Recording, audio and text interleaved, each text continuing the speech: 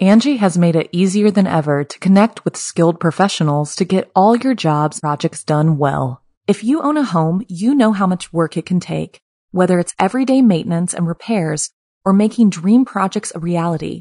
It can be hard just to know where to start, but now all you need to do is Angie that and find a skilled local pro who will deliver the quality and expertise you need. Angie has over 20 years of home service experience, and they've combined it with new tools to simplify the whole process. Bring them your project online or with the Angie app, answer a few questions, and Angie can handle the rest from start to finish or help you compare quotes from multiple pros and connect instantly, which means you can take care of just about any home project in just a few taps. Because when it comes to getting the most out of your home, you can do this when you Angie that. Download the free Angie mobile app today or visit Angie.com. That's ANGI.com. G'day mates, it's B-Buster here. And before the episode begins, I would just like to let you know that Be Scared, which is produced along with Studio 71, features scary stories from around the globe on a weekly basis that aim to fuel your nightmares with a smile. And if you enjoy the podcast, it would be great if you could hit that subscribe button and drop a review. But thanks for listening, guys. And without further ado, let's begin.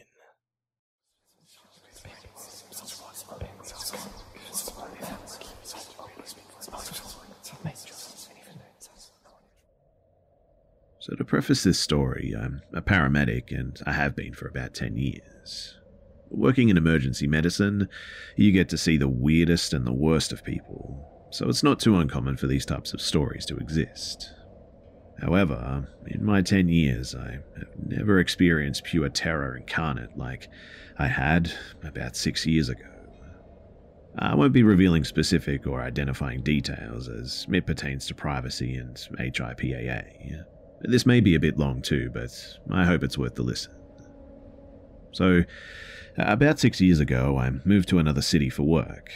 I worked for a 911 ambulance service that responded to calls in the city, as well as the country, which had a few other small towns. The city itself was not a large city, sub 100,000 people, I would say. Working for that service required working 24-hour shifts, though. It wasn't particularly busy. Maybe you'd get 5 to 10 calls in 24 hours and generally get some decent sleep at night. This city was a pretty rough place as the oil industry had boomed there, which drew all sorts of folks from around the country to work in the oil fields nearby. But one night in January, me and my partner, who was an EMT basic, received a call in the next town over. It was about 2 a.m. when the call came out, and the only information that we had was that a person in an apartment called 911 after hearing the downstairs neighbor screaming for help. We responded emergent as the details were very limited. When we arrived on scene, the police and the fire department were already there, and we were getting ready to make entrance into the building with them. The person who called 911 was there and told us which apartment she'd heard the screaming from. We attempted to pound on the door at first to get the resident to come to the door. When no one answered, the fire department got ready to spread the door and make entry. Luckily, though, the landlord showed up and he gave us a key to get into the unit. And as we opened that door, the creepiness started. The apartment was pitch black, not a single light, as if no one was home. The police entered first, and with our flashlights we followed. Looking around the apartment, the kitchen and the dining room looked like a hoarder's nest. I'm not exaggerating too when I say that there were literally 5-foot-tall mountains of garbage, food, dishes in the kitchen, and the same in the living room, but with magazines and clothes and garbage just everywhere. And this meant that there was only a very narrow walkway to navigate this apartment. Officers proceeded down the hallway ahead where the bedroom and the bathroom were. One of the officers stopped at the bathroom door as there was a light shining from underneath. The officer opened the door and just stood in the hallway. And with a flat tone, he said, "She's in here." I walk in first into the bathroom, and the first thing that I notice is the peculiarity of the light in the bathroom. It's a very pale yellow light, coming from a single bulb on the ceiling, similar to those old heat lamps that used to be common in bathrooms. The light gave off a really odd vibe as it was just so unnatural. But the next thing I notice is the lack of anything in the bathroom. No floor mats, No toilet cover, no towels, no knickknacks, just nothing. Empty, in fact. Except the vanity which contained the sink. On top and in the bowl of the sink were approximately 20 to 30 makeup bottles piled up. Some were opened and leaking, causing there to be powders and liquids everywhere. And the last thing that I noticed was the body of an elderly woman lying naked in the tub. As I walk closer, I can see her lying on her side, nearly in the fetal position. Her skin is pale and there's about 8 inches of water in the tub. Looking at her face, her eyes were closed and her head is against the bottom of the tub with her mouth and nose completely submerged under the water. My partner steps in behind me. He suggests that we call the coroner and inform them of the body. 2 officers pile into the bathroom behind my partner, so there's 4 of us up in this tiny bathroom with me next to this lady in the tub. And with me being who I am, I decide to do my due diligence and at least make sure the lady is dead. So I kneel down next to the tub and reach my arm in and put my fingers on her neck, attempting to check for a pulse. And in an instant, without warning or the slightest hint of movement, this woman springs up out of the tub with the agility and speed of like a feral cat. The only reaction I was able to manage was just to stand up as quick as possible, and I just stood there staring at her. She stared back at me, eyes wide as can be, before she started just screaming at me. She attempted to cover herself with her hands as best as she could while still sitting in the water. I quickly look around and notice that everyone else who was in the bathroom with me has bolted out of there, not a single soul in sight. I try to steel myself and try calming the lady down, telling her who I was and why I was there. She denied screaming and told me that she does this every morning as she had some kind of joint condition and soaking in warm water helps ease her joint pain. Now, at this point, I have my doubts and I have to question this woman's sanity for sure. So I question her regarding self-harm and address what potentially could be interpreted as suicidal behavior. She denies all of it though, and the next step is to determine her mental capacity to ensure that she's in the right frame of mind and to make reasonable and appropriate decisions.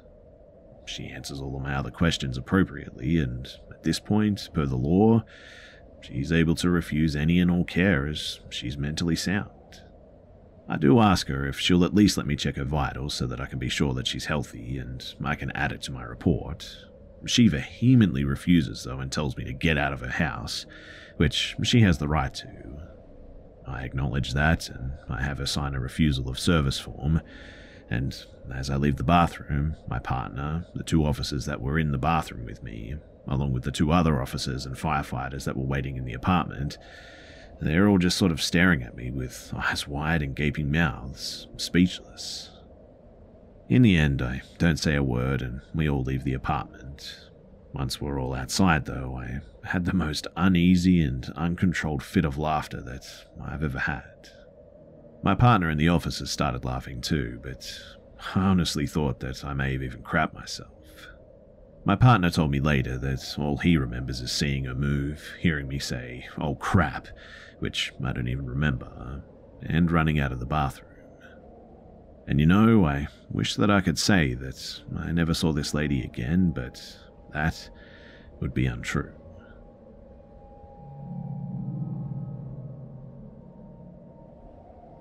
So this one should be a bit shorter since you already have the backstory. But like I said, after this call, I was just sort of able to laugh about it once my heart stopped racing. I figured that I would never have to see this lady again, and that gave me a lot of comfort. I told the story several times to family, friends, and co-workers, just because of the sheer shock value. But this part of the story I've only really told to a couple of people because most probably can't stomach it, so be warned, this will contain some pretty graphic content or imagery. So about 3 months after the first call with the bathtub lady, I'm working with another EMT basic partner, and not the same one as before, but he is well aware of the story. So the day is going by like normal, and nightfall comes. I'm hoping to get some sleep, as generally night is a little calmer. Each of our stations have a few bedrooms with twin beds to allow us to at least sleep somewhat comfortably. I take off my boots and I lay down and doze. I always keep my radio turned way up and by my head so I can wake up if we get a call. And sure enough, tones drop on the radio and I wake up. Looking at the clock, it's around 4 a.m. Radio traffic requests the ambulance for a welfare check on an individual who hasn't been seen for a while. Me and my partner get up, put our boots on, and we start responding to the address. As we get closer though, I start recognizing the area. And before I even see the building, I tell my partner, I swear to you that if this is the same lady, and he just laughs and we continue. As we pull up on the scene, yep, it's that same building. At this point, my heart starts to race again. A few officers are already on the scene. As I get out of the ambulance, one of the officers comes up and tells me, "Hey, the lady that we're here for has a friend that works at the gas station nearby here. The friend told 911 that the lady usually comes and visits him every day, but that the friend hasn't seen her in a few weeks." The officer also tells me that there's an odor coming from the apartment complex. Now, if you work in EMS or have been around such, you know what that means. And if not, I won't spoil it just yet. So I ask the officer if she's familiar with this person or has heard the story of the last encounter. The officer tells me that she's not, but her two co-workers behind her, they were actually on the original call with me and are smiling, but not saying a word. I tell the officer who the person is and our last run-in with her. The officer just raises her eyebrow a bit and says okay. So we approach the apartment complex yet again, and as I open the main door, you can immediately smell the odor permeating through the entire complex. We walk downstairs to the door of this lady's apartment. I bang on the door a few times and shout, "Ambulance." No response. Officers bang on the door. No response again. We try to get a hold of the landlord again to give us access, but he's unavailable. Over the radio, I request the fire department and request that they bring the door spreader. The fire department arrives and they come downstairs and set up the door spreader. If you don't know what a door spreader is, it's basically a tool that the fire department places between the two door jambs, and they use a lever to start pressing the door jambs apart, freeing the latch from the door frame so you can get in. And as they finally get the door open, that awful wafting smell just spills out into the apartment. Same thing as last time though. Pitch black in the apartment, piles of garbage all around the apartment 5 feet high that barely allow you to move through. Though, this time, it's a bit different because there are thousands of flies buzzing around. Again, the officers enter first with us following with our flashlights. One of the male officers gets down the hallway to the bathroom and opens the door. He looks back to me, shakes his head and continues forward. My EMT partner, who is pretty new, is right behind me. I turn to him and tell him to wait in the hallway and that I'll let him know if I need him. I was trying to be nice and spare him. The officer continues down the hallway toward the bedroom. At this point, the anxiety is increasing because now we're in uncharted territory and once again I have no idea what we're going to find. The officer eventually makes it to the bedroom. I see him shine his light into the bedroom and then uses the bend of his elbow to cover his mouth and nose, and he waves me over. As I walk to him, the smell just gets stronger. I peer into the bedroom with my flashlight, and that was when I saw her. The bedroom is actually set up so that the bed is right in the middle of the room with the head pressed against the wall, so there's some space on either side and at the foot of the bed, or at least there would be if the floors weren't filled up to the height of the bed with clothes and magazines and books and food and garbage and just everything you can imagine. At the foot of the bed are two large 4-foot-tall piles of just random crap that, at the base, are probably 4 feet in diameter. I know that it's hard to visualize this, but picture two large cone-shaped mounds side by side at the foot of the bed. And, in the tiny space between the two huge mounds and the foot of the bed, lies Bathtub Lady. Now, this lady is a very small old lady, and when I saw her the first time, she maybe weighed 90 pounds. She was also a white lady. But stunned for a moment, I stand there next to the officer and just sort of look. Because this is the part that gets, well, pretty gross. So Bathtub Lady is lying perfectly on her back with her arms folded up and crossed in front of her like you would see a skeleton doing in the movies. Bathtub Lady's skin looks almost like paper. It's dried out and shrunken, turning black and rotting. The level of decomposition from her is one that I hadn't seen before. Her hip bones were visible where the skin had cracked and receded. Her kneecaps were coming through her skin. A few ribs were just barely visible poking through the skin on the sides of her upper abdomen, and her hair was beginning to fall out. Her lips were gone, her eyes were gone. I got a bit closer to look, and all I kept thinking was, if you wake up, this officer is probably going to draw and shoot you in the head. I walked up a little closer to look nevertheless. She was almost perfectly preserved, like a mummy or something. There was absolutely nothing left of her eyes. The sockets were completely empty with the exception of maggots crawling around in the sockets. From behind me were a couple of quiet, muffled gags, and I walk back out to my partner. I tell him, "Hey, sorry man, but we need the body bag and I'm gonna need your help in here." And everyone walks outside to get some fresh air. The officer that was in the bathroom with me gagged a few more times outside, but luckily didn't vomit. The one good thing about this, though, is that we had recently been given these really nice PAPR respirators from FEMA for a recent Ebola outbreak. My partner grabbed the body bag and I grabbed the PAPRs. We put our gear on and we walked back inside. The officer that was with me, like a true champ, came back inside without a respirator as well and held the flashlight for us. Me and my partner had to spend 10 minutes just clearing out all of the trash so that we had enough room to put the body bag down next to the bathtub lady. Once we got enough room, the sketchy part came. If you've ever seen a body with that amount of decomposition, then you know that it's very brittle. We attempted to move her as carefully as we could as to not break anything. However, when we attempted to move her, she was stuck.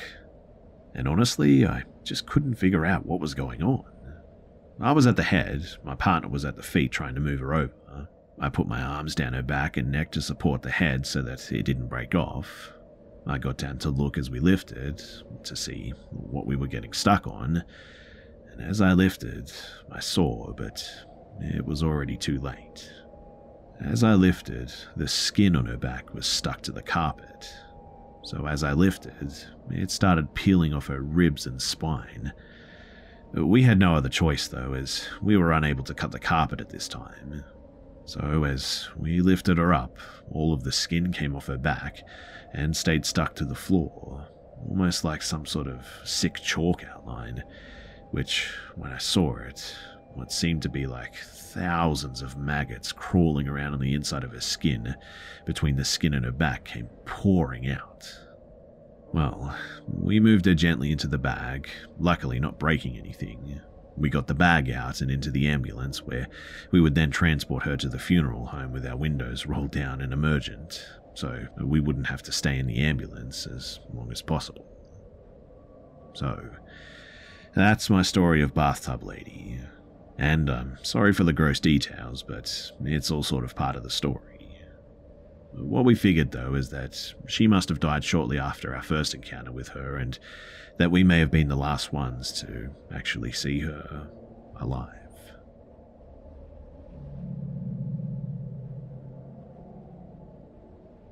Angie has made it easier than ever to connect with skilled professionals to get all your jobs projects done well. If you own a home, you know how much work it can take, whether it's everyday maintenance and repairs or making dream projects a reality. It can be hard just to know where to start, but now all you need to do is Angie that and find a skilled local pro who will deliver the quality and expertise you need. Angie has over 20 years of home service experience, and they've combined it with new tools to simplify the whole process. Bring them your project online or with the Angie app, answer a few questions, and Angie can handle the rest from start to finish, or help you compare quotes from multiple pros and connect instantly, which means you can take care of just about any home project in just a few taps. Because when it comes to getting the most out of your home, You can do this when you Angie that. Download the free Angie mobile app today or visit Angie.com. That's ANGI.com. So for some background, I live in the UK and go to a school with a uniform.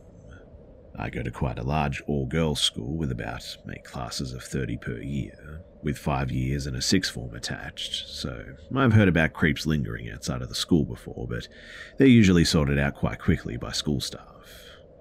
At the time, I was in year 9, so just 13 and about 4'9". I had a big homework assignment due, and because I didn't have a computer at home, I stayed late at school to do it at the ICT suite. As it was the beginning of the school year, it was relatively dark at 5 p.m, which is when I got out of school and this event took place. So the bus stop outside my school was a fairly busy place, but there were a couple of other people and me. I had my back up against a fence, and I noticed a man under the bus stop, facing away from but next to the road and opposite the fence that I was leaning on. I was aware of my surroundings, as I had previous experiences with old creeps here, and I'm just generally a bit of a paranoid person as it is. The man didn't strike me as particularly interesting, but I did notice him glare over at me from the corner of my eye. I then saw a bus and assumed it was mine, so I stepped forward to check. It wasn't my bus, which was annoying as I was cold and didn't have a coat at the time.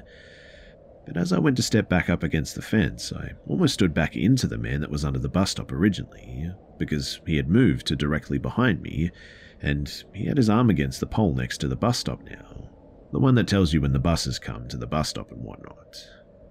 I felt a bit cornered, to be honest, but couldn't really move as the other side of me had all the people waiting to get on this bus that was coming. It felt like forever too, as I could feel this man's breath on the top of my head as I watched the bus come and go and collect all the other people at the bus stop, but it was probably only a minute and a half, I would guess. Once the last person got on that bus, I quickly moved out of this man's area and back up against the fence. He moved so that he was back under the bus stop, sitting across from me, just staring at the ground. At last, though, my bus finally came after about 3 minutes like that. I didn't want to give away the fact that I was getting on this bus, but I had to wave it down, so I stood next to the road to signal it over. As I did, though, my heart really got racing when I noticed that the man was back behind me. I had already got my bus card out and scanned it very quickly, and only saw a few people downstairs. Normally there might be a few people upstairs, so that's where I headed. And that was a wise decision, or mistake. I don't know, to be honest, but I got up there and it was completely empty. Great, I thought. Well, I couldn't really go back down at this point because I knew the man had already gotten on and would be coming up the stairs, so I did the next best thing. I sat in the outside seat directly in front of the bus's camera, which I kept looking at directly, just in case something happened. The man came up the stairs as expected, and he sat at the right back of the bus, but not before looking and smiling at me as he passed. It was then, though, that I had the idea that maybe it just saved me. So I live on a quiet street, and it was already dark now, so there was no way that I was getting off this bus, at my stop with this man at least. I pulled out my phone and my earbuds. I put one bud in my ear and texted my best friend to play along when I FaceTimed her and informed her of the situation. She understood, and along with some small talk, I talked sort of loudly about how my mum was so mad that I had stayed late at school and that she had texted me saying that she was waiting at the door for me, and I had told her that I was only 10 minutes away. In reality, I told my mum that I was staying late in the morning before I left for school, and now my mum was at work, 45 minutes away, and so was my dad, about an hour and a half away, with limited access to either of their phones. I was at my stop to get off now, and I took a deep breath as I stood up. I looked back at the man, and he was looking at me as I walked down the stairs. My friend was screen recording at this point, just in case something went down.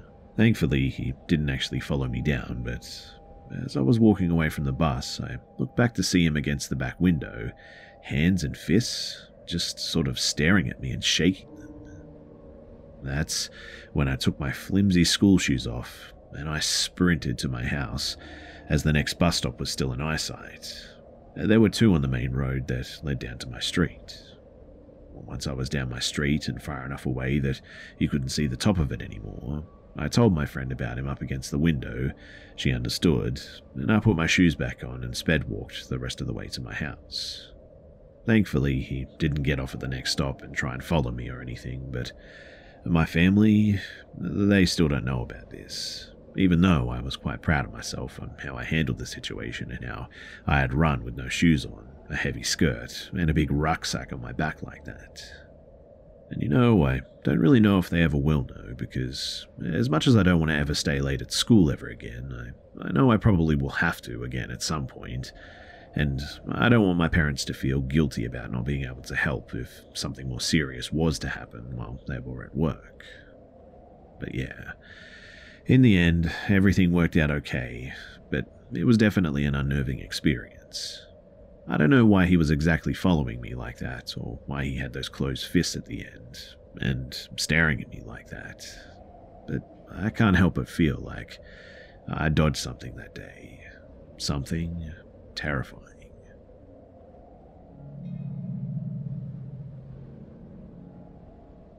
This was over a year ago, so I'm safe now, but this at the time was pretty creepy.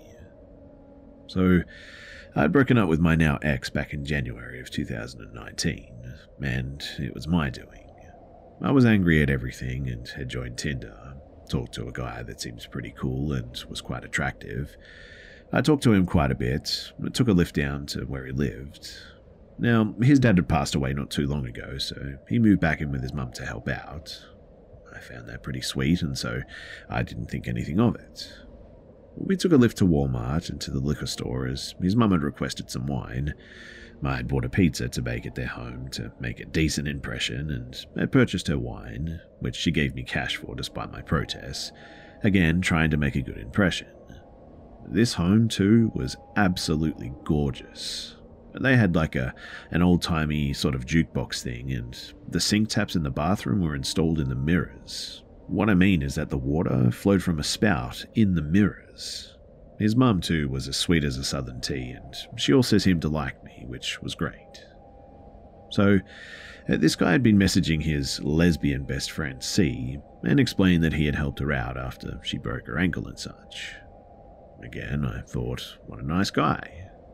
We drank, we did the naughty, and everything was cool. I had told him that I had borderline before we met up, and I even warned him that I had some scars from previous incidences, but nothing recent. And he said that he was fine with it and understood. The next morning I had an interview at a major company call center, and his mum actually offered to drive me. Really nice lady too, and I did a great job in the interview and was actually offered the job in the end, and I immediately texted this guy to tell him the good news. So one day when I was home and I had slept for about 8 hours, I wake up to a dozen text messages and like over 20 Facebook messages from him. It ranged from, hey, how's it going, to this is hard to say, and I saw how the messages progressed as quickly as I scrolled through them and saw that one that said something like, those cut marks? Yeah, I wouldn't have dated someone doing this anyway. Most of them are just so pathetic that you need to get some serious help. But might as well keep doing that since it seems to be your only friend, and just stuff like that. And I mean, what the heck, right? I blocked him immediately though, and then I posted it to my Facebook page so that if anyone knew him they could know what he was actually up to. And it just so happened that I got a friend request from his lesbian best friend, C. She filled me in that she was not a lesbian. She had actually broken up with this guy hours before befriending me. In other words, they were still dating when he had me over, and he told her that I was a lesbian. She also told me that he goes by his middle name. Now, I had done a basic search with the name that he provided, and on his Facebook page, to make sure that he wasn't a felon or something like that before meeting him. Well, when I did the search with his real first name, sure as the sun comes up in the morning, so many charges were on this thing, including child pornography. He had been actually stalking her, pinging her phone location, and messaging her stuff like, oh what, you're gonna leave your house now? And he also messaged her just some really nasty things. She had actually gotten the cops involved at this stage. She had sent me screenshots of the messages that he was sending. We talked a bit more, and while I'm not a medical professional, it was kind of clear that something was definitely wrong. I mean, he was lying, manipulative, aggressive, angry, and obviously his moods would flip faster than mine. I offered to send her what I could of the messages that I had in case she could use them to build a case against him or something. But shortly after this, I get a friend request from a name that I don't recognize, something generic like Mike or something. Then I get a message, "Hey, it's Jay. How's it going? How was your job at insert big company name that I'd been hired at that his mum drove me to the interview of?" And man, I was freaked out, because that meant that he knew where I worked. Now, the building was secure, but the parking lot, not so much. I got some pepper spray and I called my dad, who has been in the police force and such since before I was even alive, and he advised to not carry a baseball bat because if it was wrestled from me that it could be used against me, but pepper spray was a decent choice. He also said that while online bullying isn't really something the police can do much about, if he messages me again though, that it goes into the harassment area and it needed to be reported ASAP. I was getting off work after midnight and I was really scared, but I parked as close to the building as possible, pepper spray in hand. Fortunately, I haven't run into him since, and I definitely do not want to meet up with him again. I've also moved since and changed jobs not long after this incident too, and I think that for now, I'm actually safe.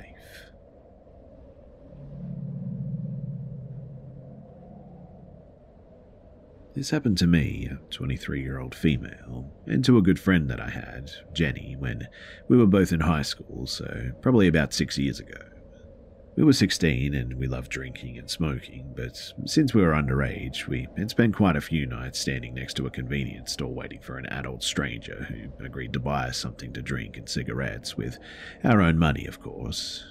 But the store is in a pretty trafficked part of town. A lot of people come in and out of the cars, buses, pedestrians, pretty much from all over the place. Also, we live in a pretty safe city, pretty much no crime. We can walk at nights, in fact, at 3 a.m. without having to worry too much. And I remember this one time where Jenny and I walked to this store to try and buy some cigarettes. It wasn't too late in the evening when we succeeded and sat on a bench next to the store for a smoke, when a strange man looks at us, parks his car and exits the driver's seat to open all of his car doors and stand there. Weirdly too, he was sort of staring at us, at different parts of his car and then at the floor. He looked like he was in his late 50s, frizzy white hair and eyes that looked extremely unaware, but not frantic or anything. Now, I don't know if most girls are like this. I know I'm not, and my logic says that we shouldn't be like this for the most part, but I seem to attract girls who are very engaging when a person who screams stranger danger approaches them. Creeps, weirdos, men who just awkwardly disturb us just to hit on one of us, even though none of us are interested. But somehow, every good girlfriend that I've had this very annoying and, may I say, unsafe habit to entertain these sorts of harassers. And this man felt incredibly off to me. And I remember Jenny looking at him, then me in a confused look when he walked towards us, a few meters from his car with all of his car doors still open. He stood like 2 meters away from us and about a meter from his car, starting a babbling monologue about how he lost his phone inside of his car, he thinks perhaps underneath the seat. My heart is beating quickly just from thinking about this too, but he didn't give us a second to respond before asking us to look for it for him. Jenny stands up and starts walking to his car. I don't know much about cars. It was an old grey standard vehicle, not a van or anything, but I yelled, "Hey Jen, what are you doing? Don't go inside a strange man's car." The man noticed this, and Jenny says, "I'm not getting inside, relax. I'm just looking from the outside with a flash camera." He says, "No, please, just look inside to find it." She put maybe 1 foot inside, but I gave her a look and I try to entertain this situation, and mostly him so that he would notice that she's inside of his car behind him. So I ask the man, "Why do you think your phone is underneath the seat anyway?" Well, I was driving here and heard it ring from somewhere inside the car when my daughter called. I thought it might be inside my pocket or something. And it isn't? How would you know that it's your daughter if you lost it? No, it might be in my pocket. I don't know. Can you check? Walks a little closer to me. He had a really confused look, like he sincerely didn't know where his phone was, like he was a kid. No. What? Ew. Why would I check your pocket? You're a grown man. Check it yourself. By this time, Jenny comes back to stand near me, as this man is a complete weirdo and is scaring us now. As he continues to ask and beg us to check inside of his car, I just flat out tell him no, and that I can call his number for him to see where the ring is coming from if he really wants. The man says that he's out of battery, so it wouldn't help. Keeps asking to basically crawl into his back seat. And thank God for extreme situational alertness while in situations of stress like this, because the next thing I said may have saved Jenny, who was completely engaging and stood next to his car for a long while. Hey, so you said your daughter just called you and that you heard it from inside the car? And if you didn't find the phone since then you have no way of knowing the status of your battery. And if you did, then you're harassing us, sir, and we're leaving. Good luck finding your phone inside your pocket yourself. Now revisiting this story, I'm aware that there could be reasonable explanations to all of this that could contradict this whole creep guy narrative, sure. Maybe he was just too old to bend over to look for his phone. Maybe this was an emergency and that's why he was so incoherent and anxious to find his phone. Maybe he was out of battery and his speakerphone in his car passed his daughter's next phone call over to the car system. But nothing I can really think of can explain him being so stubborn with wanting us inside the car, or the fact that he wanted me to look inside of his pocket. So, whatever reasons that could make this story less creepy, they don't really stand given all the circumstances.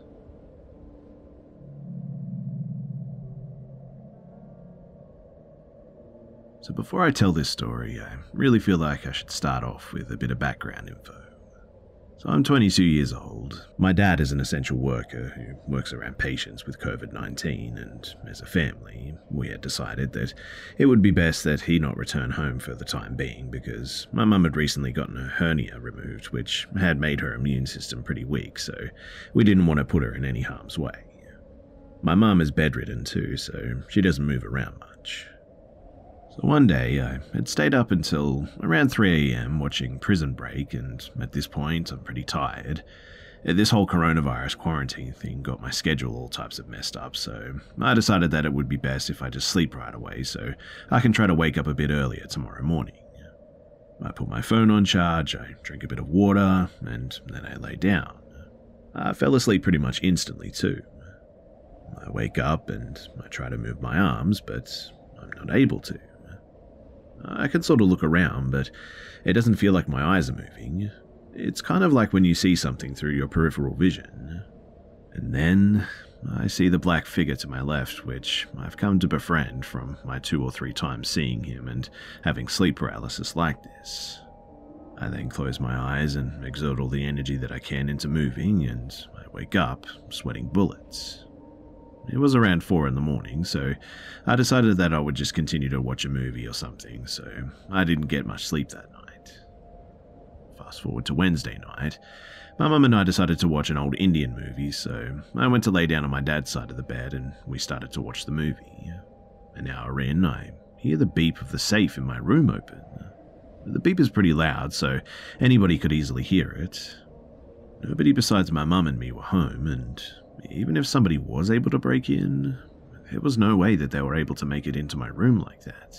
I mean, it would have to go through the living room towards the hallway and go up the stairs to get into my room, so I would have easily seen someone walk past my parents' room, or at least heard them. So I started to panic because my dad's Glock 19 was in there and had some ammo tucked away to the side as well. It was an old-fashioned lock, so it wasn't hackable or anything like that. The only people that knew the code were my dad, my mum and I, but a second later we hear something drop to the floor. I run to close the room door and open up the lock that was in my parents' room, which had a couple of guns inside. I load up and I get to the move, carefully making my way into my room, trying not to make any noise. My finger was on the trigger the whole time, and my heart was pounding. Time also felt like it just had stopped. Normally, it would take less than a minute to get to my room, but it took me at least 3 this time. I looked through every room before I got to mine, and as soon as I approached, I heard footsteps inside. I point the gun up and slowly move towards the door so I can see inside. I take a couple of peeks, and I don't see anything. Well, I rush inside and I look around, and there's nobody. I instantly stand towards the corner so I would be able to see everywhere, so no one's able to run up on me. And after about a minute or so, I look around and see that my dad's gun was indeed on the floor, and the bullets were scattered everywhere. I had some money in the safe, but all of it was still in there. But at this, my mum immediately calls the police. But if there was someone in my room, there's just no way that they could get out without using the door. And there were no vents in my room, no windows, nothing. A little bit creeped out now, I go to my mum's room and she has this scared look on her face. I ask her what's wrong, and she tells me the scariest thing that I've ever heard in my life. She goes on to tell me that while I was gone, she saw me come into the room and stand towards the middle of it with an evil smile. She stares right up at me, then she hears the footsteps and hears me shouting that I was going to be right there. She wipes her tears from her face, and then I enter the room and continue to ask her what's wrong. It is the next day now, and my mum and I still don't know what the heck happened, and we're both still terrified. My mum and I told the police everything when they arrived, and they looked around and told us that there were no signs of a break-in of any sort. Strangely though, the lock in my room is a little bit wonky. For some reason it just refuses to close now. We decided to call my uncle and his son to come live with us because we were scared. They live only 2 houses down, so it wasn't too much of a hassle for them. But if any of you guys have any explanation for what happened, I know I'm all ears because we have no idea.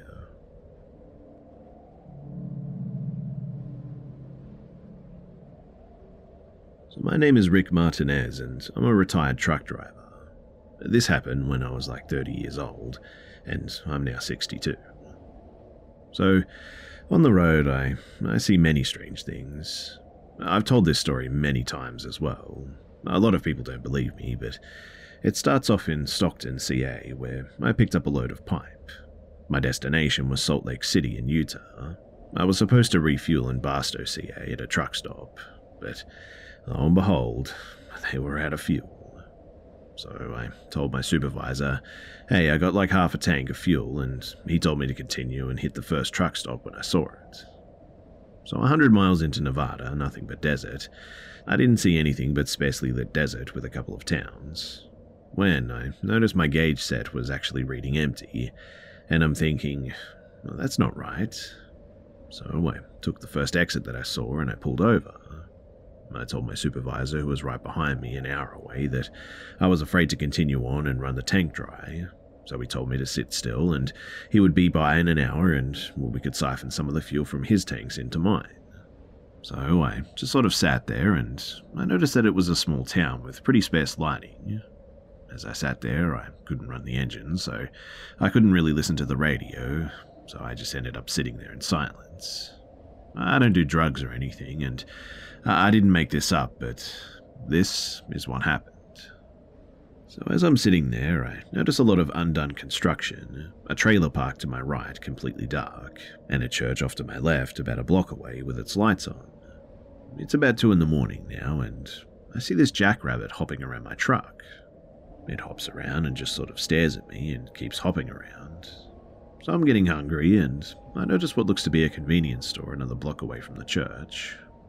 I get out of the truck and I decide to walk to the store. But while I'm walking, I keep hearing this dog howling like it's in pain. As I'm passing the church, the 2 doors are wide open and I hear clapping like they're having a service or something. As I pass the church, I look inside and there's no one except for this skinny white old man reading from the Bible and talking about hell or something. I don't linger too long, though, and I passed the church. Then I heard clapping again. About then, the dog starts howling again. I notice that there's a bunch of empty houses on this street that goes up a hill. I'm still making my way towards what I think is a little mini-mart or something. All the time the dog keeps howling, all the lights are on, and as I go inside, this little old lady with glasses is reading a book.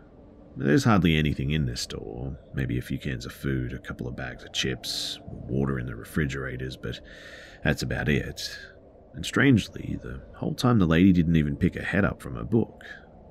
So I grabbed some water and some chips. I'm pretty hungry at this stage, and there's basically nothing to eat in my truck. So I asked the old lady, is this all you have, and where is everybody at? She told me that everybody moved out, and new construction was supposed to begin like 6 months ago, but hadn't. She didn't say anything after that, so I just paid her, and I walked out and started walking back towards the truck. But again, the whole time I'm walking, this dog is still howling. So as I get closer towards the church, I looked up the street towards where I think the howling's coming from, and I decided to go and see for myself why the dog was howling and if it needs help. There's houses on both sides of the street. They're all boarded up and dark, though. I saw a house with its lights on. It must have had about 5 foot of fence as well, and when I looked over the fence, I was just in complete shock because what I saw was a man in his underwear with a chain attached to his neck on all fours, howling. And man, did the hairs on my arms stick up on end as I saw this other man burst through the back door and kick the man on all fours and yell at him to shut up. The man who was chained ran into a doghouse, and I was just in shock, and I turned and ran back down the hill to my truck. As I passed the church, both doors are still wide open, but there were no lights on anymore, and still I can hear this clapping. Finally, though, I made it to my truck and called my supervisor and told him what I saw. I told him to hurry up and get here so I can leave. My supervisor asked what exit I was talking about, and I told him, and he said, "Oh, I passed that one." He had to turn around and come back to get me, so I'm just sitting there, and this rabbit is still hopping around my truck, and I'm just sort of watching it. It stopped and looked up at me, and all of a sudden I just hear someone say, "Leave." I'm not saying the rabbit said it, but it was weird that the rabbit looked at me, and then all I heard was, "Leave." Well, I rolled up the window and waited for my supervisor, who showed up 5 minutes later. I told my supervisor what happened, and he just laughed at me and told me that I'm going to have to do a drug test. I didn't sleep on that whole trip to Utah until I got to Salt Lake City, and after that, I never went back to that place.